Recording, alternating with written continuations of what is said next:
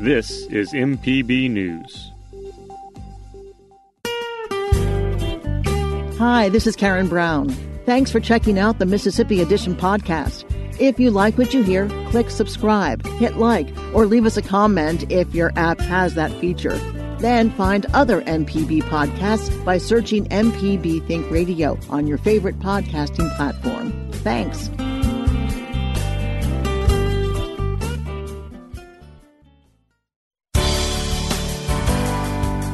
Good morning. It's 8:30 on Thursday, February 4th. I'm Karen Brown, and this is Mississippi Edition on MPB Think Radio. On today's show, the State Board of Health meets to begin outlining the state's new medical marijuana program. Then, 2020 was a record year for organ transplants in Mississippi. We examine how MORA was successful in a year complicated by the coronavirus pandemic. Plus, in our book club, a military veteran and professor emeritus at West Point challenges the myths of the Confederate legacy in Robert E. Lee and Me. This is Mississippi Edition on MPB Think Radio. The Mississippi Board of Health is discussing how the state will begin the new medical marijuana program adopted last year. Over 70% of voters approved Initiative 65, a constitutional amendment legalizing the substance and assigning administrative duties of the program to the Department of Health. Yesterday, State Health Officer Dr. Thomas Dobbs met with members of the board to discuss the program. Dobbs says the department is committed to the task now prescribed in the state constitution. One of the most important things I think to share is our general commitment to making sure that we live up to our constitutional duties, and we do intend, as the State Department of Health, to fulfill those duties and meet the timeframes that are outlined in the state constitution. And what we plan to do is to review two big items. The primary thing that we want to discuss is the program objectives, making sure that we understand what does this medical marijuana program want to achieve, what are the goals, the general goals of the program. They'll give us sort of philosophical parameters for making sure that we achieve those targets. And then the second thing is we will review the general timeline for execution of the program elements so that we can meet those constitutional deadlines. During the meeting, Dobbs presented an overview of the program's guiding principles. He says these principles will protect the integrity of the medical marijuana program. First off, we want to enable distribution of medical cannabis consistent with the state constitution. We want to make sure that we protect vulnerable populations, such as youth and possibly, pregnant women. We want to think about community impact mitigation because we know there may be potential untoward effects on local communities. Certainly want to make sure we look at compliance to prevent fraud and unintended effects of program operations. We want to communicate with public our program development process to make sure that everyone understands the transparency with which we would like to bring this forward, prevent drug diversion, prevent involvement of criminal elements. We want to minimize equity issues as much as possible, both on the business element, but also on the patient care and access fronts, prevent substance abuse, and address adverse consequences of substances with abuse potential.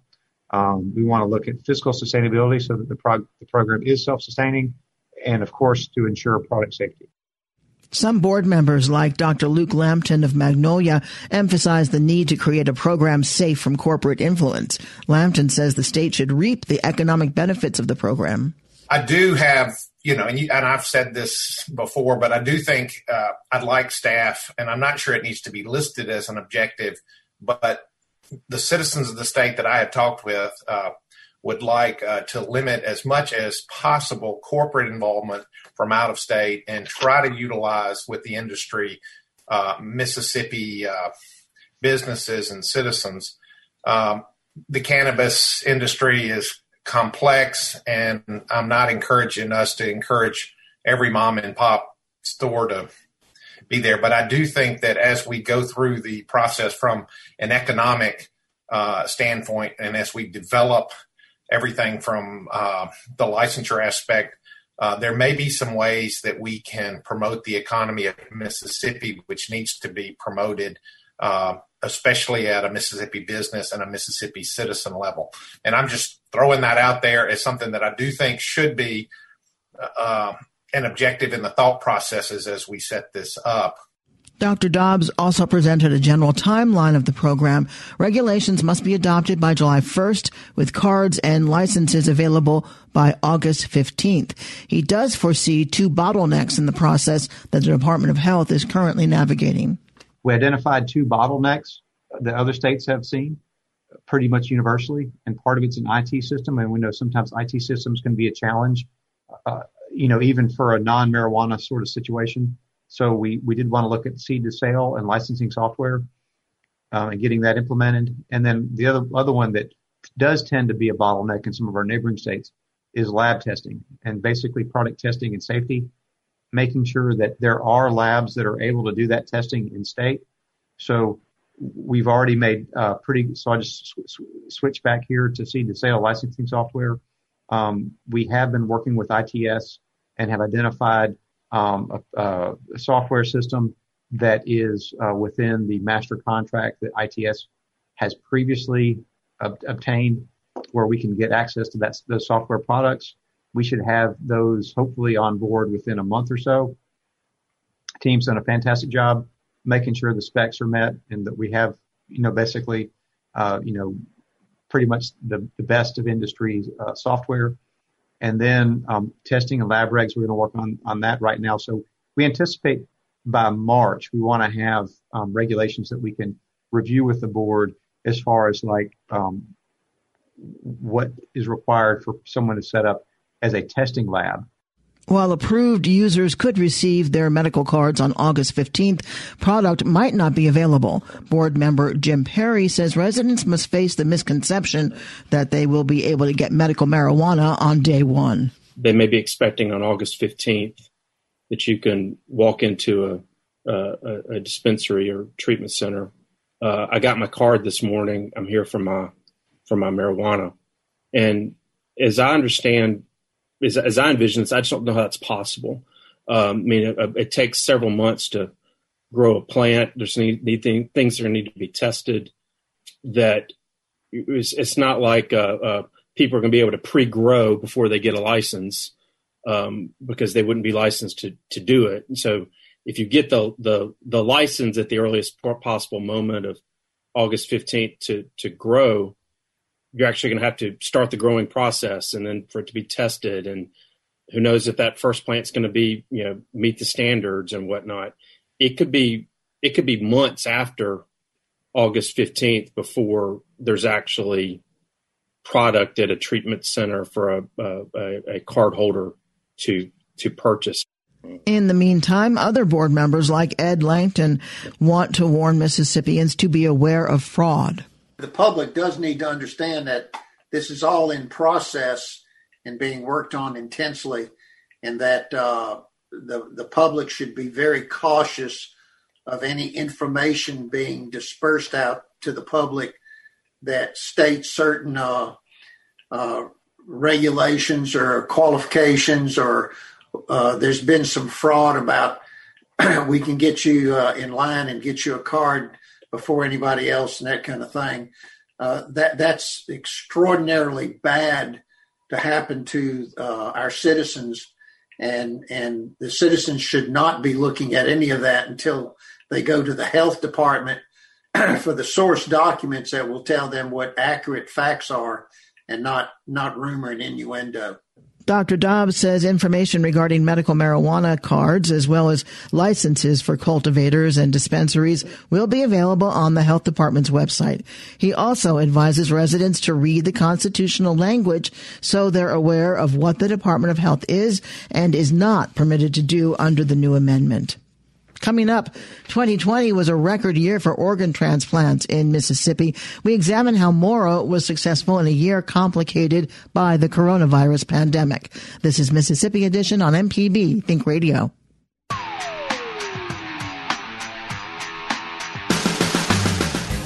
I'm Allison Walker, the Lady Auto Mechanic, host of AutoCorrect. If you're enjoying this podcast, try my podcast, AutoCorrect. We help steer you in the right direction with your car problems. Find me on any podcast platform or at autocorrect.mpbonline.org.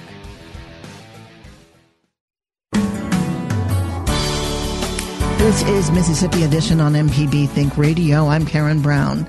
Despite the complications of the coronavirus pandemic, 2020 was a banner year for organ transplants and tissue donation.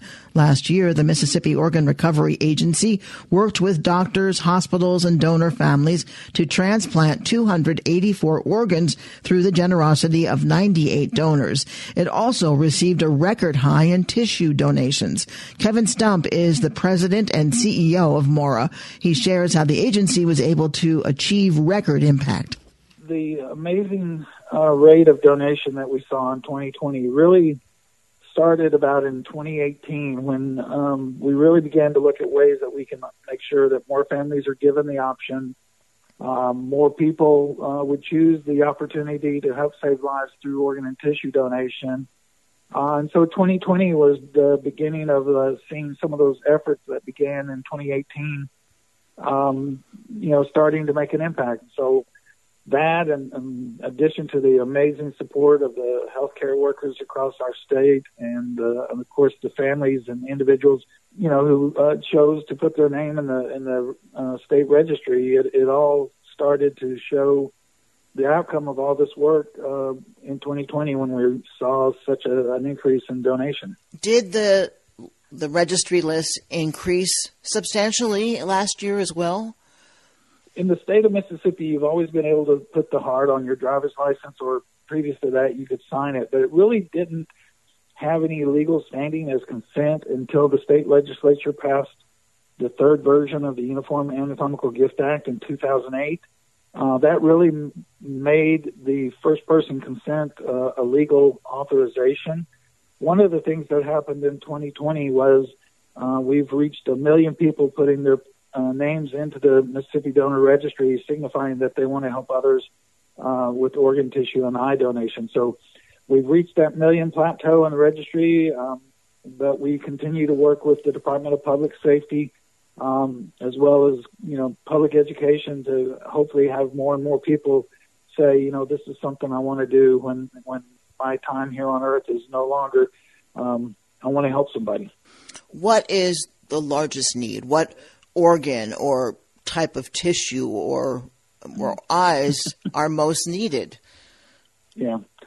The biggest need is for kidney. We have especially here in Mississippi, we have a significant end-stage renal disease population, kidney failure, because of hypertension and diabetes that we see in our population. And across the country, kidney is the greatest need. And then after that, it's fairly equal for liver and heart, and then lung and pancreas also, and then small intestine is also transplanted. So the list is significant for kidneys and organ, and for tissue, it's all across the board: bone grafts, heart valves for heart valve replacement, corneal tissue for sight restoration, veins to restore blood flow to a limb that maybe had decreased flow from some situation. So obviously, 2020 was difficult because of those who were ill with COVID-19 and those who passed away. Were any of those who passed away donors, and were their organs viable? No, the COVID-19 virus has prevented anybody who has tested positive from being able to donate, and that has impacted us in 2020 and continues to impact us here in 2021.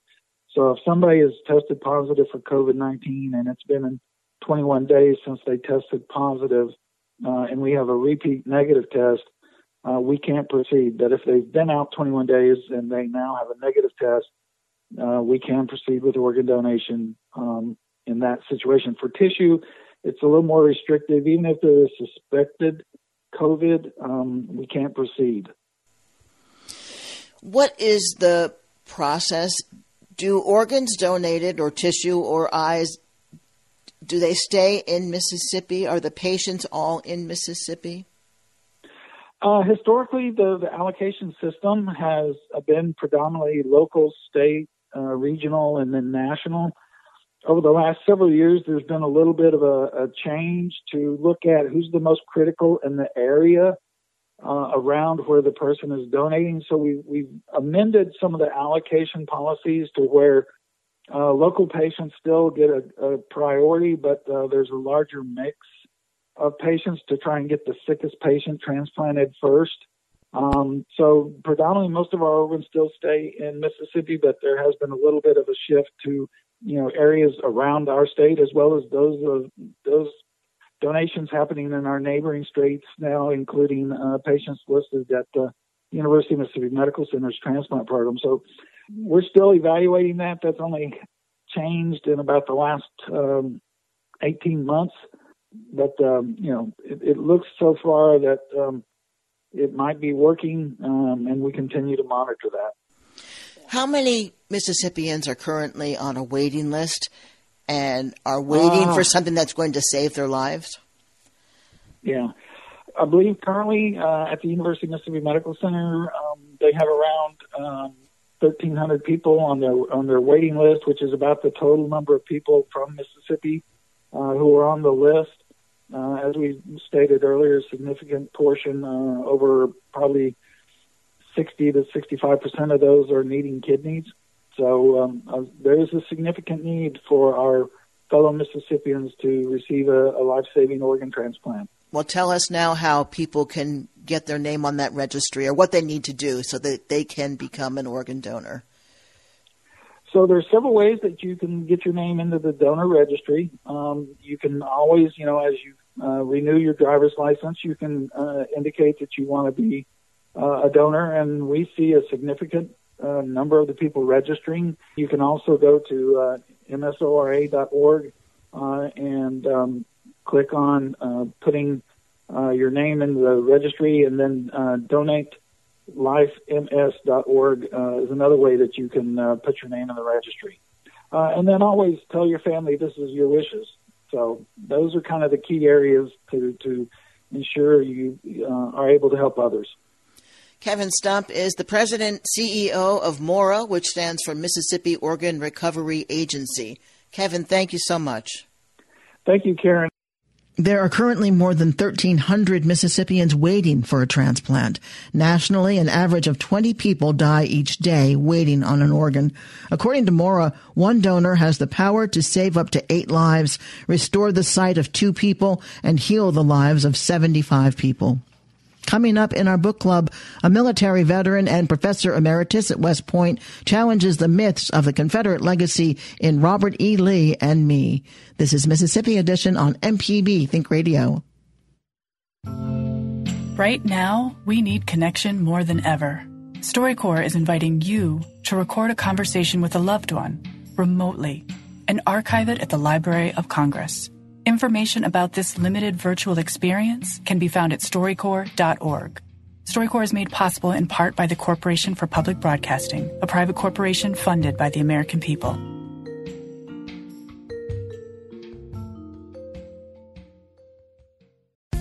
This podcast is a local production of Mississippi Public Broadcasting and depends on the support of listeners like you. If you can, please donate today at mpbonline.org. And thanks.